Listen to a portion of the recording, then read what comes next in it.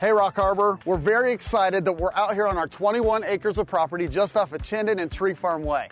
Before we go any further, I think it's important to draw attention to the fact that we match, okay? Yeah. This was not planned. Nope. Only God could do something this majestic. That's what I'm saying. But I'll be honest with you, I kind of like it. So, Shake? Bake. Yeah. There we go. Yeah, so enough ridiculousness. We're excited about what God is doing in our church, in our community, and specifically with our Time Building initiative. See, what it's about building lives, more importantly than building a building. Yes, a building. There is going to be a building here someday. A place, creative space for children to be able to come to know Jesus as their Savior and get to know who He is and come alongside families in partnership. This is going to be a place where we put a stake in the ground in our community that says, hey, we're here to stay. The message of Jesus is going to scream loudly from this place. We want to update you on some of the things about our groundbreaking, some things about phasing and the process that God has us in currently. Absolutely. And so as we start to talk about that, it's an exciting thing. I think as we look back over the past couple of years, we didn't know where God was going to take us. We didn't know when these things were going to happen. And Keith, it's a great question, and we receive it a lot, is when are we actually going to break ground? And we want to talk through what that might look like for us in the future to have a permanent home here for Rock Harbor Church. As we met with the architect and met with builders, we started to phase these things out because we realized that it gets very, very expensive very quickly. And as the church has continued to grow, we realized that we couldn't build like a 600 or 700 seat worship center like we currently have at Rocky, is because we would outgrow it day one. And we started to think a little bit bigger and say, okay, Lord, what would you have us to do? And so the architect went back and he drew up a plan. That's what phase one would be, is a 1,350 seat worship center with about a 400 spaces for children, and then a big lobby for us to just enjoy each other and get to know each other a little bit more. And to do that is about $12.5 million for us to build that. And then phase 2.0 would be adding on our space for our students, and that's about another 12,000 square feet to add on, and that would take us to about 13,750. One day we'll add on phase 3.0, which will be our offices, and that would take us to a grand total of about $15 million in order to build that space.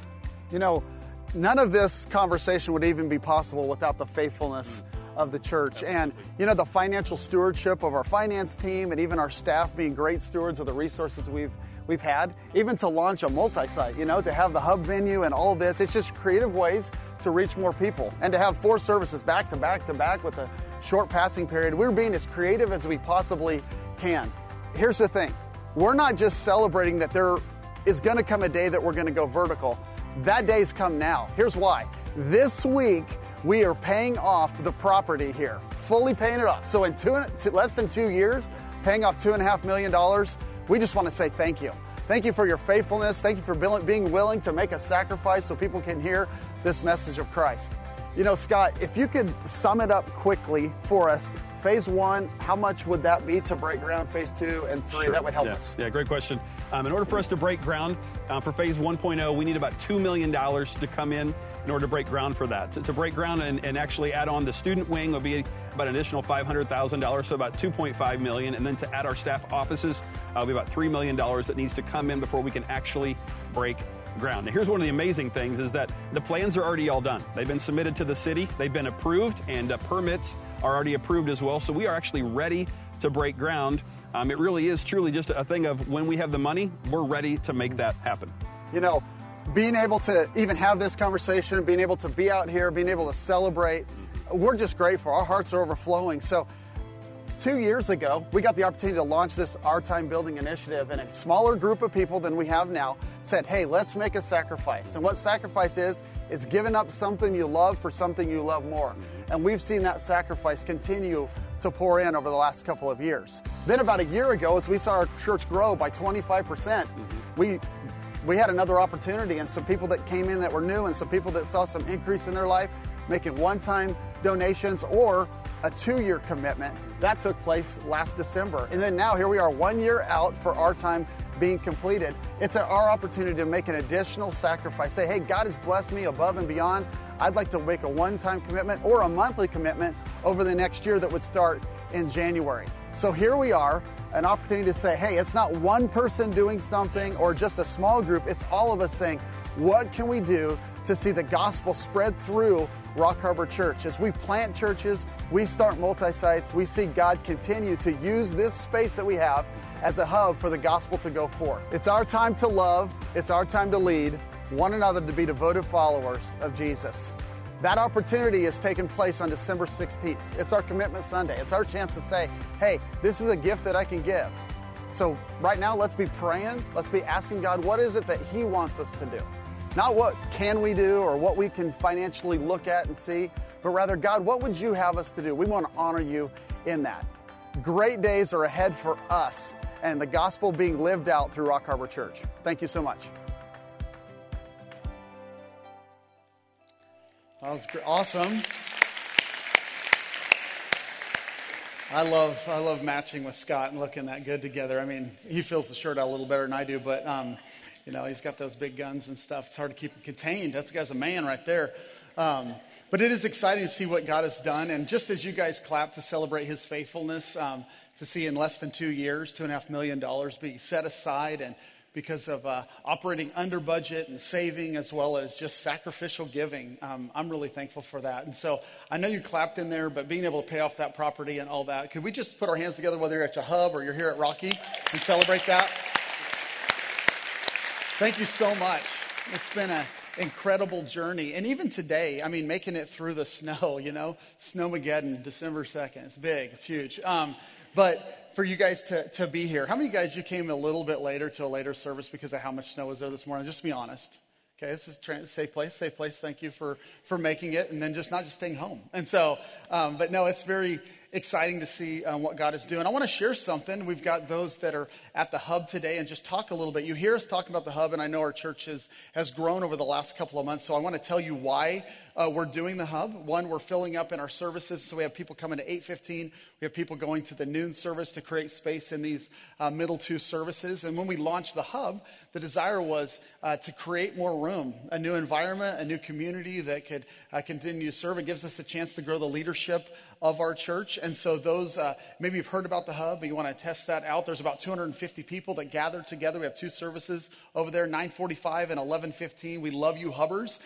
We absolutely love how God is using you, and we're seeing people begin to invite their friends, and we're seeing some people find out about it and coming from the community there. And so we're super thankful for that. If you want to be part of the hub, there's still opportunity for that. We're still one church. We are meeting at two locations. And so when we talk about our time, when we talk about the vision of the church, we're all in this together. And our plan is currently what we see God doing is when we build the facility, we'll come back together as one location. Our hands are also open to that. Like if God does something and directs us a different way and we want to continue with multiple locations, then we'll do that. But wanted to share that with you so you kind of understand, everybody knows what the hub is all about. But we love God's work, and maybe you're at the hub today. You weren't able to be part of this. I know some hubbers came over today, but we're having 8 baptisms today at the church, which is very exciting. The New Life in Christ, Lauren, at this one was turbo.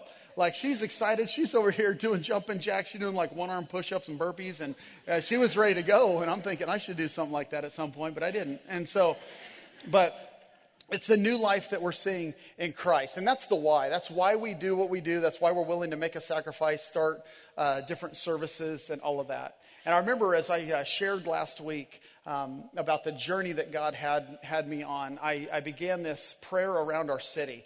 And I wanted to say, God, what do you want us to do? And on January 25th, 2012, I actually remember what I was doing that day. And it wasn't like an anniversary or my kid's birthday or anything. But on that day, I was driving a circle around the city. Well, our city isn't really a circle, so I drove an awkward rectangle. And I went up Eagle Road, crossed, headed west down Chendon, took a left on McDermott, because back then you legally could take a left on McDermott. And then went south from there over to Franklin, took a left on Franklin, over to Black Cat, headed south on Black Cat, over to Amity. And anybody lost? I know exactly where I am. But went east on Amity over to Eagle Road. And when I got to that point that I started, I thought, I want to know how far I've driven. And it was exactly 26.2 miles. And for some of you, that's not a significant number. Some of you know what a marathon is. I don't believe in running. But I drove a marathon that day, and it was almost as if God was saying, hey, this journey that I have you on is not going to be a sprint, it's a marathon. So hang on for the ride. And so I just felt like at that point, rolling up in my 2003 Honda Accord or Honda Pilot with hail damage, like God spoke to me in that moment. And it's been kind of a journey. And maybe you've heard that story because we share it about once a year. and give our church an opportunity to do a prayer drive. And so over the next 2 weeks between now and Commitment Sunday, which is the 16th of December, where we get to make a financial commitment and we fill out cards and we say, hey, we're all in this together to make a sacrifice. Would you consider with your family or maybe your spouse or a friend or someone from your community group or kids driving that marathon together? If you want to ride it, you're more than welcome to. If you want to ride a bike or, maybe you get one of those lime green scooters, it probably costs you about $350. But maybe that's what you want to do. Just leave it out there at McDermott and Highway 16. That'd be great. Actually, I don't know if you should do that. But if God would lay on your heart, this is a chance for us to pray for our city and ask the Lord to continue to use this place and pray for our church and God's ministry as it continues forth. And so that would be our time prayer drive. If you want to take your dog, that's great. Do not take your cat. We want God's blessing over our church. And so please, don't do that. Okay. We want to honor the Lord. And if anybody takes a picture and posts that of their cat, I'm going to delete you. But what's going on in the book of Haggai as we've been studying is this group of people, God's chosen people, they're getting an opportunity to choose their way forward. And so we're encouraging, there's so many correlations that go on between us and where they're currently at, and they're trusting God's perfect timing. See, they had been in captivity. The temple had been destroyed, and they were in the process of rebuilding it, and they started it, and then they stopped it, and then they started it, and then they stopped it. Here's why. You and I do the same thing. We start projects, we stop projects based on whether or not our heart is in it. They started and did the work of their hands, but they hadn't done the work in their heart. And their heart was not prepared to complete what God began in them. And now Haggai's calling out obedience in them. And I heard a principle about 30 years ago. It was geared towards parenting, but it was obedience brings blessing. So we're going to be talking about obedience today, and obedience that brings a blessing. See, sometimes we assume hey, if I go to church, by the time church gets out, my problems are going to be fixed, okay? Or we treat God a little bit like a vending machine. Sometimes we give him some money and then we expect a Pop-Tart, or we kind of say, if I give this, then I get this. And we make bargains with God. I remember making deals with God when I was in high school and later in middle school. I remember I was playing sports and I had to play a couple different sports. I remember I'm going to read my Bible before I go to bed. I'm going to get up in the morning because I have a game and I want to score 20 points, and I remember thinking God, what happened last night? That's good for at least, a few rebounds and keep me out of foul trouble, God. And I remember making these deals, and we do the same thing a little bit in our life. We kind of make a deal, but God's not into a deal. He wants all of our life. He doesn't want part of it. He doesn't want a portion that we're kind of thinking about more of the blessing than the actual obedience, for he's a jealous God. And he'd become very jealous of his people. Here's why. Verse 9 of chapter 1, it says, "My house that lies in ruins, while each of you busy yourself with building your own house." So he's calling them out and he's saying, you've built your own house, you've built your own kingdom, you're focusing on your own things, for I am worthy of worship. Let's build the house of the Lord. So Haggai is proclaiming this loud and clear, and he's calling obedience out to God's people. He's calling out obedience and say, hey, we need to obey the right way. And one of the ways we can obey the right way is by avoiding conditional obedience to God. This is when we say, I will obey God as long as. I will obey God when it works for me. I know I've done this a lot in my life where I find myself, when it's comfortable, it's easier to obey. I don't know, is there anybody here, whether in this room, online, or over at the hub, you have selective hearing? Okay? Mostly men raised their hand just now. So last service, this dude raised his hand. His wife didn't see it. She pointed him out like this. And I'm like, bro's got his hand up. Give him a break. He's trying to confess sin before 650 people, and you're making sure everybody knows, right? So some of us, we have selective hearing at times. It's amazing. My kids, I know they have selective hearing because when we talk about chores or I need help or can someone take out the trash, it's amazing what they don't hear.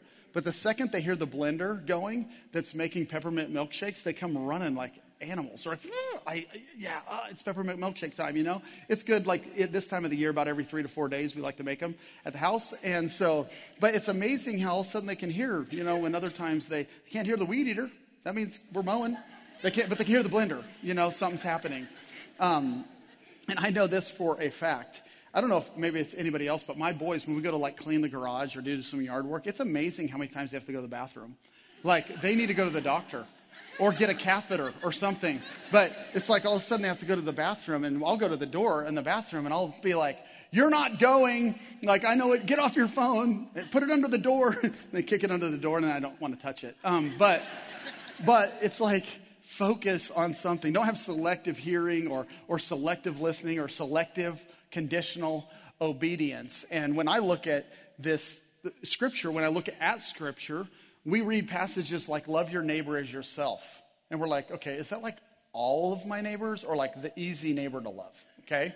We'll say things like when it talks about that we're to wait to have sex before we're married. We're to wait in the Lord's timing to do that. And we'll say things like, but we really are married in our heart. And we'll make a decision based on what we want rather than what God's word says. And we'll have some conditional obedience. And it got really quiet in here. And so I'll go on to the next one. We see things like forgive those who hurt you. And what if they keep hurting you? Should I keep forgiving them? And so we look at that and go, I don't really want to, or do I really have to? And we selectively hear. And God's people are selectively hearing these commands. God doesn't give us suggestions or options. The Lord gives commands.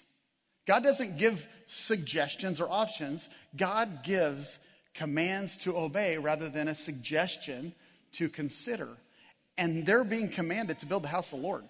Haggai's saying, hey, we need to build the house of the Lord. And I can't tell you how many times in my life that I've heard it, but conditionally, or I delayed a response to the Lord that I've missed out on some of his blessing. I think about some of the times where I've seen God move the strongest in my life is generated around generosity.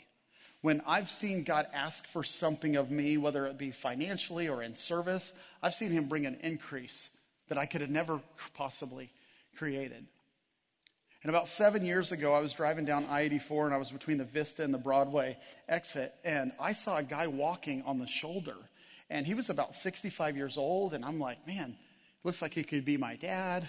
And I pull off. I was going 72-ish. And I pull off, and I see him there, and I start backing up at about 25 miles an hour. The dude was scared. He was like, wow. And I'm like, hey, do you need a ride? And he's like, sure.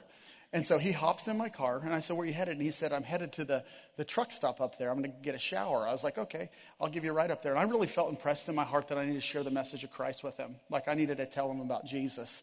And so I locked the doors of the car, and I said, hey, man, and I never stopped the car. I said, he's going to have to dive out the window if he's getting out of here. And I just said, hey, man, I want to talk to you about who Jesus is in my life. And we just started talking, and next thing you know, he's trying to tell me about Jesus. And I'm like, no, I'm telling you about Jesus. And I'm trying to lead him to Christ, and he's trying to lead me to Christ.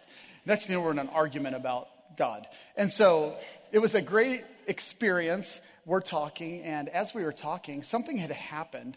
About 2 months or 2 weeks earlier, I had a friend that gave me $100, and I had done a project for him, and I was just being helpful, being friends. And he sent me a card, and I got that, and I thought, I texted him, like, dude, we're friends. Why'd you do that? And he said, I just was so blessed by it. I want to encourage you. And I said, well, I'm going to give that away. And so it sat in my wallet for 2 weeks, which is quite the miracle when you have a family of our size.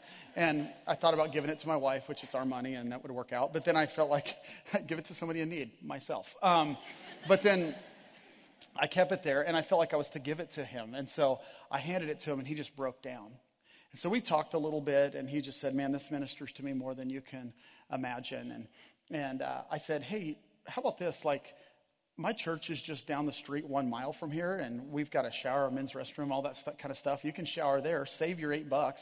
Instead of $92, you could have 100. He's like, sounds good to me. And I'm like, all right, dude, let's roll. And so we take off down Broadway. Still hasn't got out of my car, hasn't figured out I'm crazy. I hadn't figured out he's crazy. And so we're driving down the Broadway exit, and there's a landscape pickup in front of us. And the magnet on the side of it, that says so-and-so landscape, call 208, blah, blah, blah, whatever, is fluttering in the wind. And I'm like, dude, look at that. And he goes, you see that? And I said, yeah. All of a sudden, It flies off, hits the bridge, lands on the ground right there. And I'm like, dude, I pull over. I'm like, that guy dropped his magnet. I'm like, I'll go get it. And I did what any normal person would do. They would leave an absolute stranger in their car. And then I got out of my car and I went and grabbed it, hopped back in. He goes, let's get him. I said, Lau, let's get him. We took off down the Federal exit. We caught him over by Home Depot. I'm like, bro, you dropped this. And he's like, oh man, I can't tell you how many times I've lost that. And I look at him like, you're hilarious. And he's like, no, I'm not kidding. People chase me down with it. Like us. People call the office, they drop it off, drive across town. Oh, you lost your magnet. He's like, it's actually kind of funny. I'm like, you're ridiculous. I get in my car. I'm like, whatever. I'm like, hey, praise God. God bless you. Hop in the car and we're driving off and I'm like, dude, that guy's weird. He goes, yeah, he's weird. And I'm thinking, we're weird. I don't know you. And we're chasing him. So we're driving and I look down and he's got brand new shoes on. And I see these shoes. I'm like, dude, those are nice kicks. And he goes, somebody gave them to me. He goes, and the thing that's crazy, they've given me this horrible blister. And I'm like, oh, really? And he's like, yeah. And I was walking down the freeway before you ran me over. And I prayed that the Lord would give me a Band-Aid. And I looked there right on the ground. And there was a brand new, not a used, but a brand new Band-Aid on the freeway. And then you pulled over and scared me. He said, but God gave me that. And I was like, wow, that's interesting. And so we got to the church and he hopped in the shower and I went to my office and I'm in there and all of a sudden he comes back around the corner and I'm like, hey man. And he's like, hey, are those your kids hanging on the wall? And I was like, those are pictures of my kids hanging on the wall. But yeah, those are my kids. He starts telling me their personalities. And so he's, oh, she's like this. And you're twin boys. This one's older. I was like, how do you know that? Because it was like this one, the older one was on the right and not the left. And so it didn't make any sense. And he guessed it. Then he said, I can't even tell them apart. And he's telling me their personalities. And I'm like, you need to go. Like, you got to get out of here, you know. So we walk out. We get to the car. And in the meantime, while he had been in the shower, I raided our first aid kit at the church. And I came back out and I said, hey, man, I got an entire box of Band-Aids. You thought you needed one. You're going to be blessed. God is bringing an overflow to you. And that's how life is. And he's like, oh, that's good. I never replaced the Band-Aids. Anyway, so we took off. We're driving, and he starts telling me things about my life. He's asking about my calling to ministry and what God's doing in my heart. He had no idea. I had just left Spokane, Washington, and I shared that with you guys last week. I just left Spokane. I was asking God, what do you want me to do with my life? And he starts speaking scripture into my life. And I dropped him off where he needed to go, and God gave me that at a perfect timing. See, God brings things to you at the perfect timing when your heart is open. Not just the work of your hands is ready. Work is important, but your heart being open.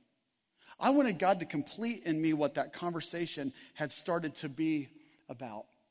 And I haven't always taken the opportunity to be generous. I haven't always taken the opportunity when God has moved in my heart for something. But at that point, in that time, my heart was open.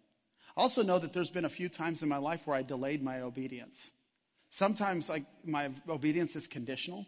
Sometimes it's delayed. And what delayed obedience is, actually, it's a disobedience. Sometimes my disobedience is just straight sin.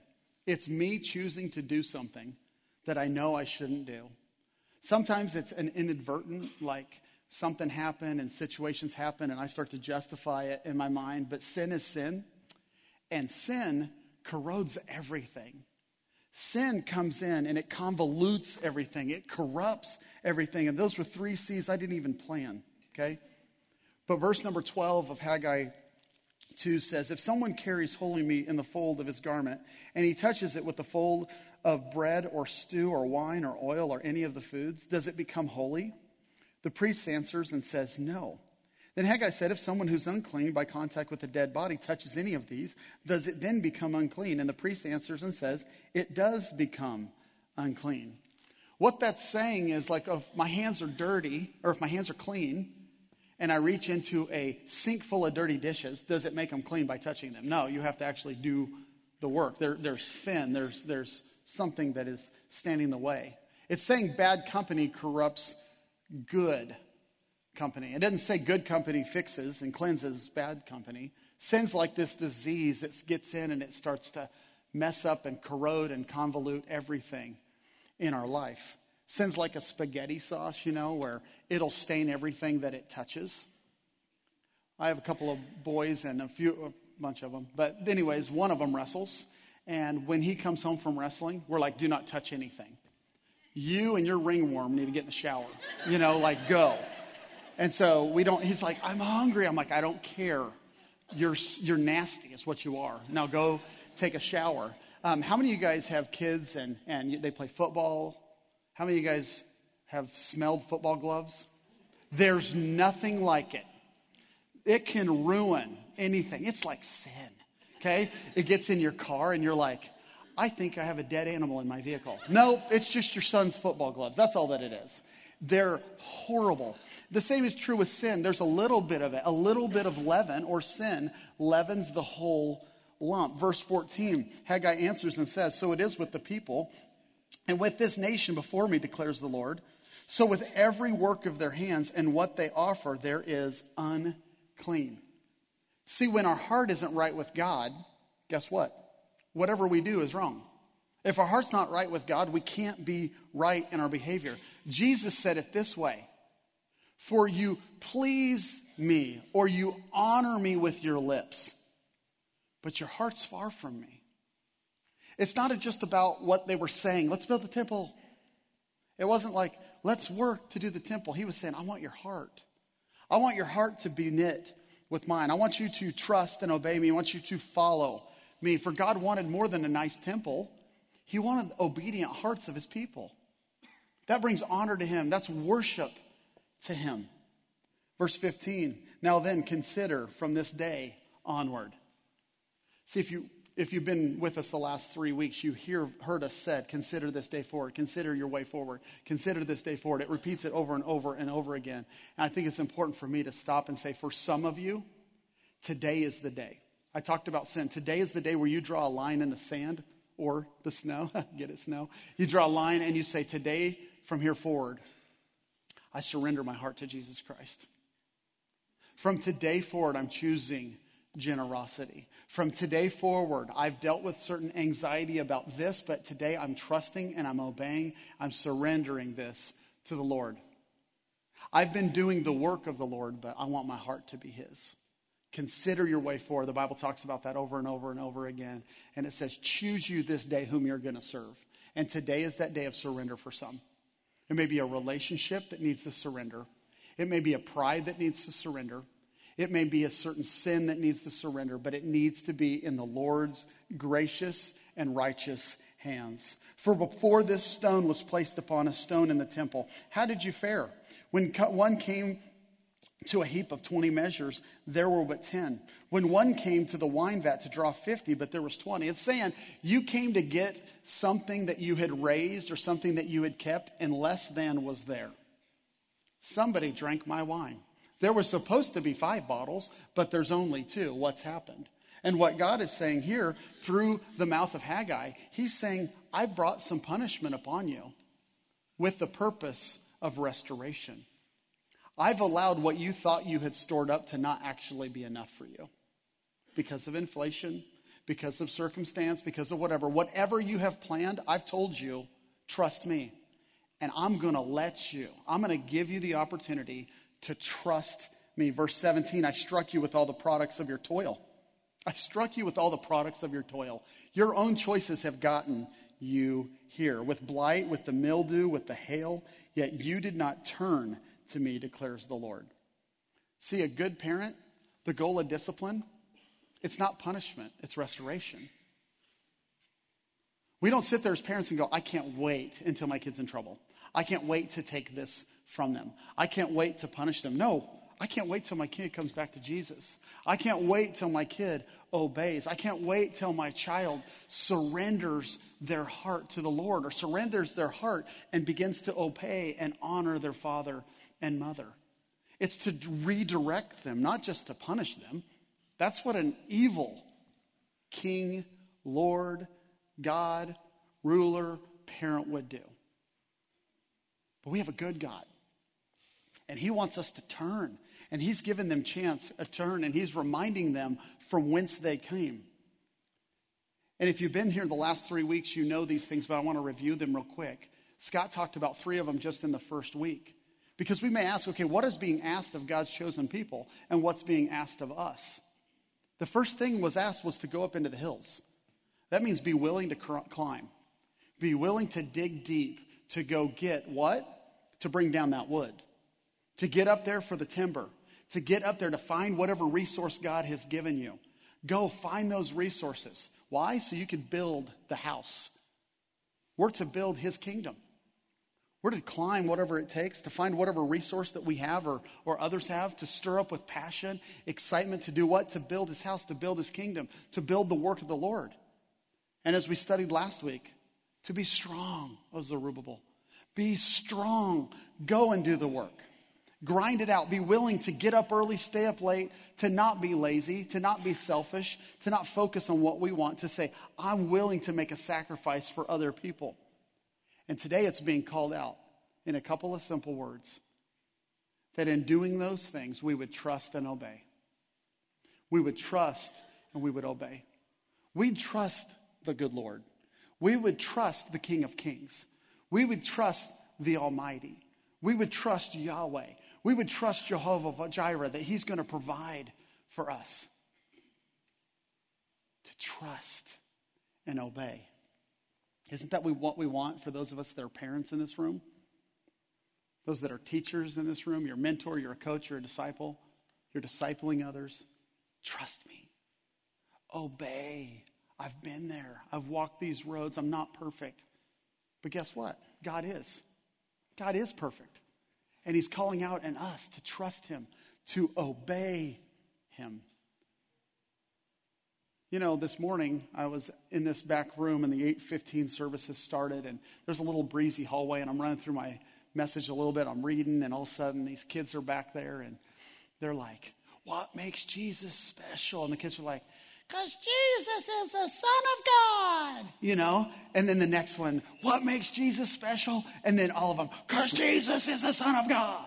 And then they're getting excited. I'm just thinking they got hankies. They're going for it. Because Jesus is the Son of God. What's next week? The Christmas program, you know? Why do we celebrate Jesus? Because Jesus is the Son of God. And I'm like, wow, this is exciting. I mean, they're learning, you know? And I see the same thing here with Haggai. He's calling out for who is God? Is he worthy of our worship? See, when I was a kid, we sang a little bit different songs. We did anthems and we did cries. And one of those songs that I sang as a young kid, it was called Trust and Obey. I want to read some of the words for you. It says, when we walk with the Lord in the light of his word, what a glory he sheds on our way. While we do his good will, he abides with us still, with all who trust and obey. Trust and obey, for there is no other way to be happy in Jesus but to trust and obey. See, we long for happiness. We long for peace. It only comes from him. It takes trusting. It takes obedience to his words, obedience to his commands. See, obedience brings blessing. You know what disobedience does? It invites destruction. If obedience is going to bring a blessing, disobedience is going to invite destruction into our life. See, it's really simple. It's very clear, but we want to convolute it and say, well, and I was raised this way and this happened to me, and we make different excuses. At the bottom line, sin is sin, and we have an account that we have to give for the life that we live. Are we obeying or not? Are we obedient to the Lord? Are we delaying it? Are we conditional in that obedience? You know, God owns everything. He owns everything. As we read last week, we're going to hear this word shake a little bit later in our same passage. The word shake is used, and God will come and shake from the heavens. He'll shake the heavens and the earth.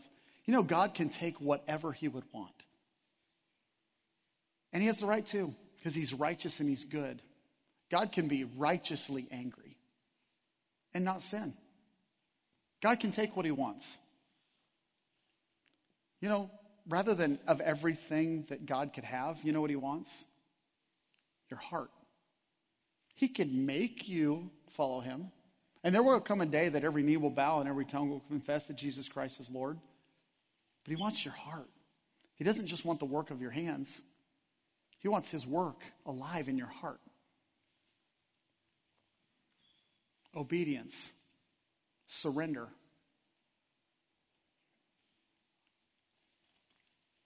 April 7th, 2012, I was driving down Eagle Road. Driving down Eagle Road with my father-in-law, and we're going to Home Depot, and we're getting stuff to build a box just like this, and we're building these little carts to carry a portable church around, and there's lots of stuff going on, and we're driving up Eagle, and all of a sudden I look over and I see a guy walking. And I'm like, are you kidding me? So I did what any normal person would do. I flipped the U in 5 lanes of traffic. Scared the guy to death, and my father-in-law this time. And I'm like, Robert, hop in the truck, you know. Open up the door, he hops in, he goes, dude, what are you doing? I'm like, I have no idea. He goes, you're crazy. And I'm like, you're crazy. You know, and I took him to my house. That's what you do with strangers, you know, that you find on the road. I hadn't seen him in about 7 months. I take him to my house because I'd been telling my wife about what this man had shared. Introduced him to my kids. My mom was there. It was unbelievable. See, I don't know to this day if I was entertaining an angel or not. I have my own thought about that.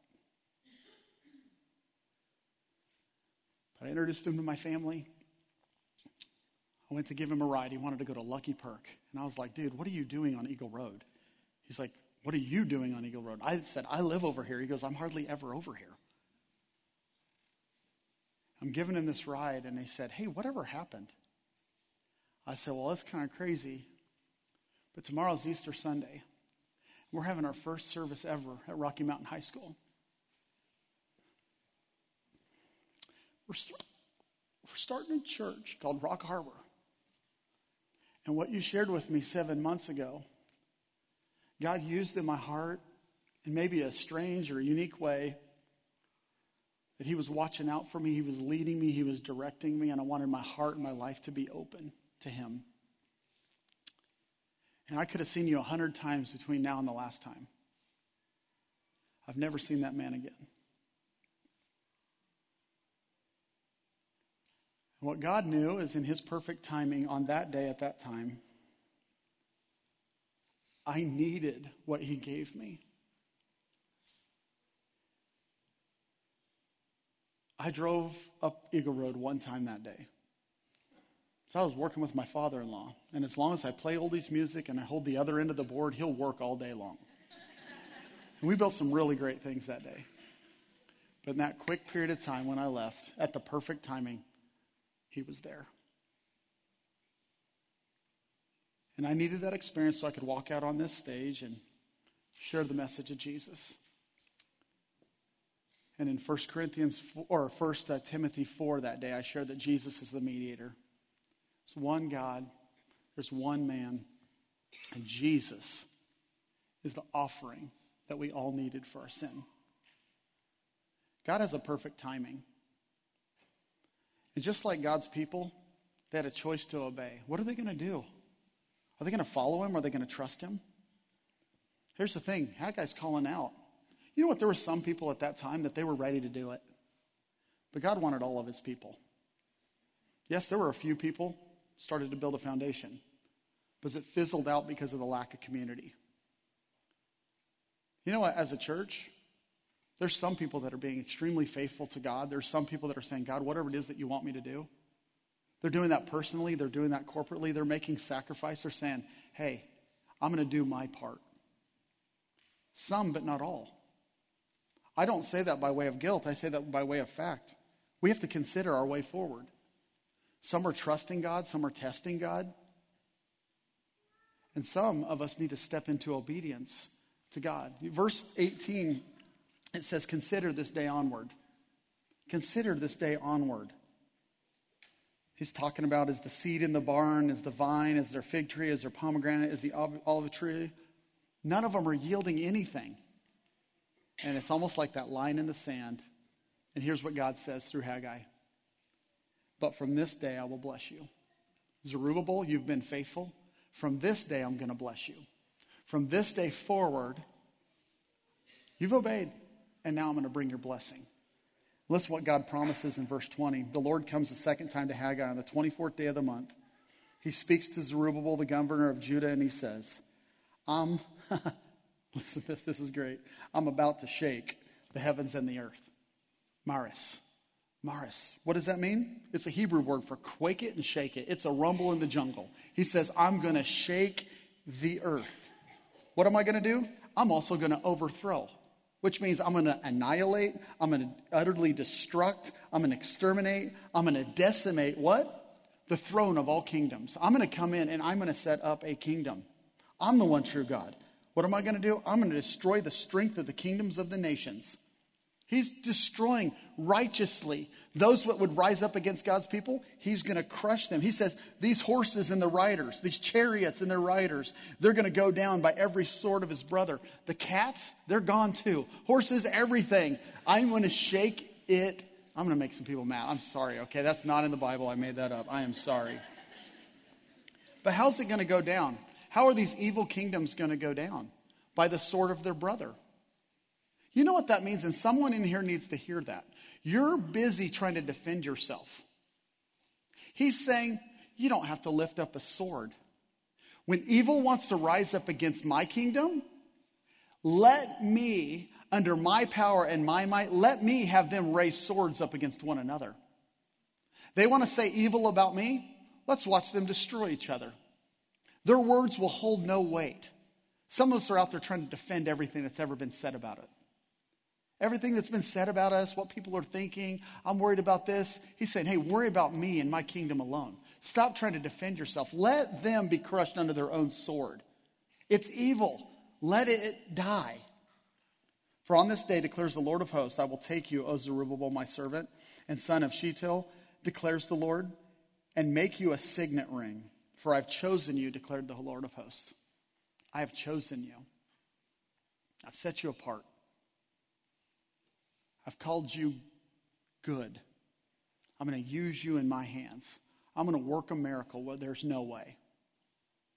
My question for you is, how many in this room are saying, God chose me? Is there anybody saying, God choose me?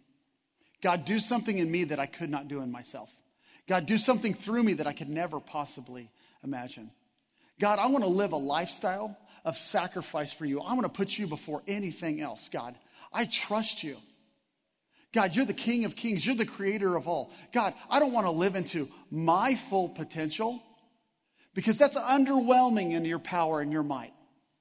I want to live into all that you have for me. I want to live into all that you call out of me. Is there anybody that's saying, hey, God, would you choose me to reach my city? Would you choose me to reach my neighbor? Would you choose me to love and lead those that you placed around me? God, would you choose me not to give me a promotion so that I could feel good and I could make more money and I could feel like I have some status? But God, would you choose me, use me in a way of something I don't deserve, your power, your might alive in me? God, would you choose me?